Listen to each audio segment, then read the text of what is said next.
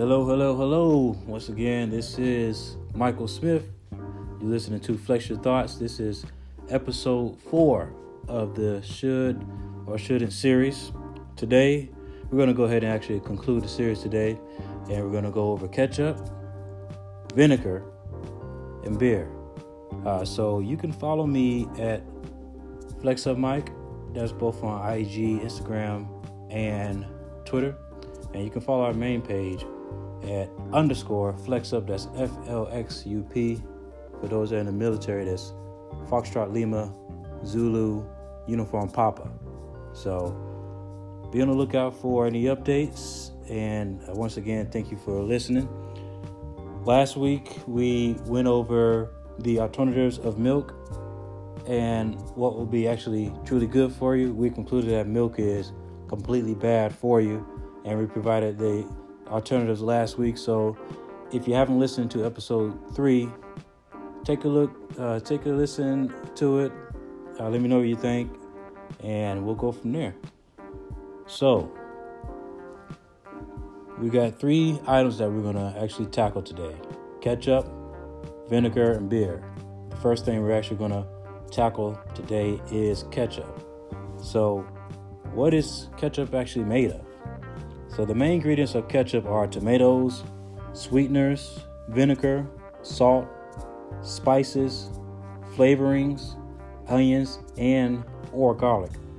The type of sweeteners used are usually granulated cane sugar or beet sugar. Now, in the previous episodes, we talked about sugar briefly, how the sugar is the actual true culprit instead of actual salt. But that's more to that later. Now, other sweeteners include dextrose, or liquid sugar in the form of corn or glucose syrup.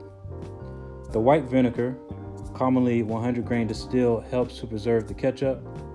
The spices commonly used to enhance the flavor of tomatoes are allspice, cassia, cinnamon, cayenne, cloves, pepper, ginger, mustard, and paprika.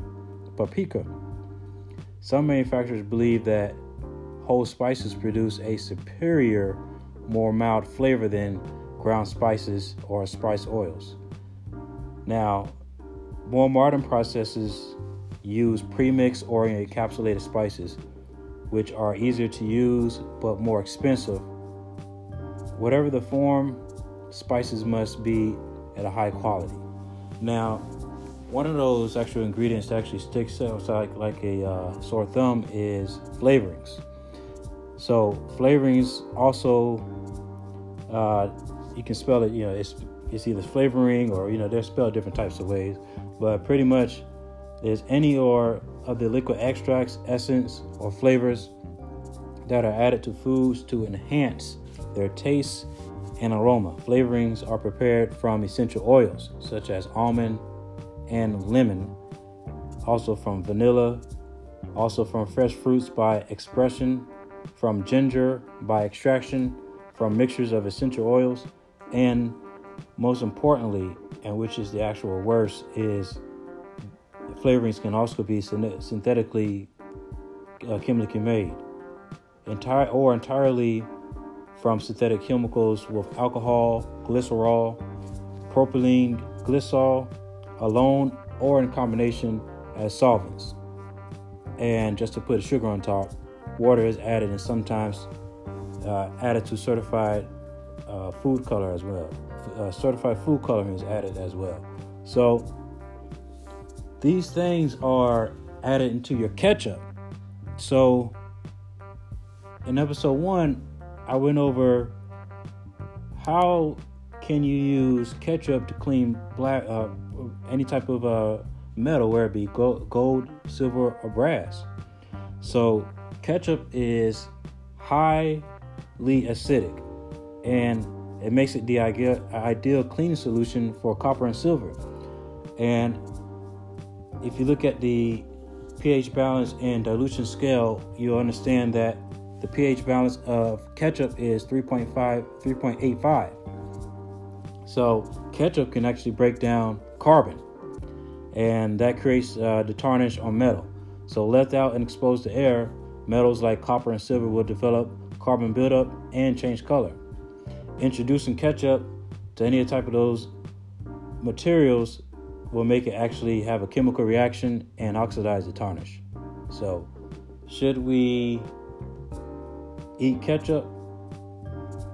Well, the answer should be obvious. Is absolutely not. But there are better options to it. One thing I would recommend is mustard.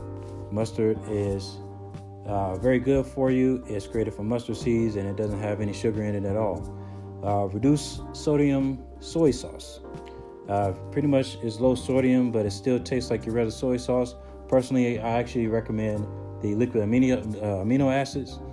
And the ingredients for the liquid amino acids is just vegetable proteins from non-GMO soybeans and purified water.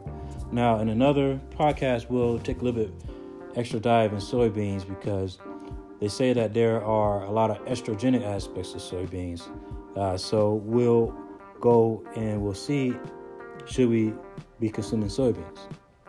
Now, another good alternative from ketchup is cocktail sauce. Now, cocktail sauce contains ingredients that could prevent cancer, macular degeneration, and cardiovascular disease. Now, it's not totally free of sugar, so those that are type 2 diabetes, they should use it sparingly. Now, a great alternative to ketchup is hummus. Now, this is pretty much self-explanatory. This is pretty much a amino acid, iron, and B6 filled powerhouse. Pretty much the main ingredients for amino acid for hummus is chickpeas, and it's actually an excellent source of protein. Now, another alternative is salsa. You can pretty much create salsa at the house, but it's also a great another great alternative. Another alternative is hot sauce, and last but not least, a great alternative is vinegar. But is it really a good alternative? Let's go ahead and explore this. So, what is vinegar really made of? Vinegar is an alcoholic liquid that has been allowed to sour. It is primarily used to flavor and preserve foods, and as an ingredient, you can use it in salad dressing and marinades. Vinegar is made from a variety of diluted alcoholic products, the most common being beer, wine, and rice. Balsamic vinegar is made from Trebbiano and Lambrusco grapes in Italy, Emilia Romagna region, which I would actually love to go there one day. Some distilled vinegars are made from wood products such as beech. Now, the main ingredient to this is a microscopic bacteria called Acetobacters, and that lives in the oxygen bubbles. Now, just to give you some perspective, the fermentation of wine comes from the lack of oxygen. Now, you add the oxygen to liquid, those oxygen contains Acetobacters, which creates the vinegar. So, how can vinegar clean shower faucets? Is explanatory. It's from the alcohol, and the crazy thing about this is that if you mix vinegar and baking soda together, it creates a powerful cleaning agent. So, should we consume vinegar? I wouldn't. Preferably, what I would do is actually include vinegar with all my cleaning agents. Now, earlier I mentioned that wine and beer are created through fermentation. So, what are the actual ingredients in beer? We'll actually explore wine on another podcast, but today we're going to focus on beer. So, beer is made from 4 basic ingredients. You have barley, water, hops, and yeast. Now, the basic idea is to extract the sugars from the grains, usually barley, so that the yeast can turn into alcohol or CO2, creating beer. Now, remember, the lack of oxygen creates fermentation, which produces beer. But this leads me to this question. Is fermentation actually good for you? Exploring this subject leads me back to a book that I read last year called Deep Nutrition: Why Your Genes Need Traditional Food by Catherine Shanahan. One of the main subjects in the book, it was about adding fermented foods to your meals due to the foods being nutrient dense. But this brings me to this question. Do we need to consume items that are created without the lack of oxygen? So you have fermented foods like kombucha, you have kimchi, you have pickles, you have cheese. Are these things actually good for you? You know, I want to actually explore this more, so we'll do this on another podcast, and we'll talk about fermentation, and we'll also talk about mushrooms and how if they're not cut actually correctly, it can still be poisonous to you. So should we actually still be eating mushrooms? You know, that's something that we'll explore on a later date. So the funny thing about this is you can actually use beer to clean your jewelry, and the alcohol and the CO2 in the beer is what cleans your jewelry. So in conclusion of today's podcast, should or should we not consume ketchup, vinegar, and beer? Question 1 is no. The answer to question 2 is no. Then the answer to question 3 is consume to your discretion.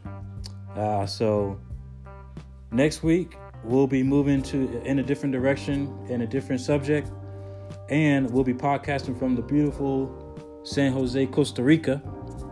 So be on the lookout for that for next week. So as always, thanks again for listening to Flex Your Thoughts.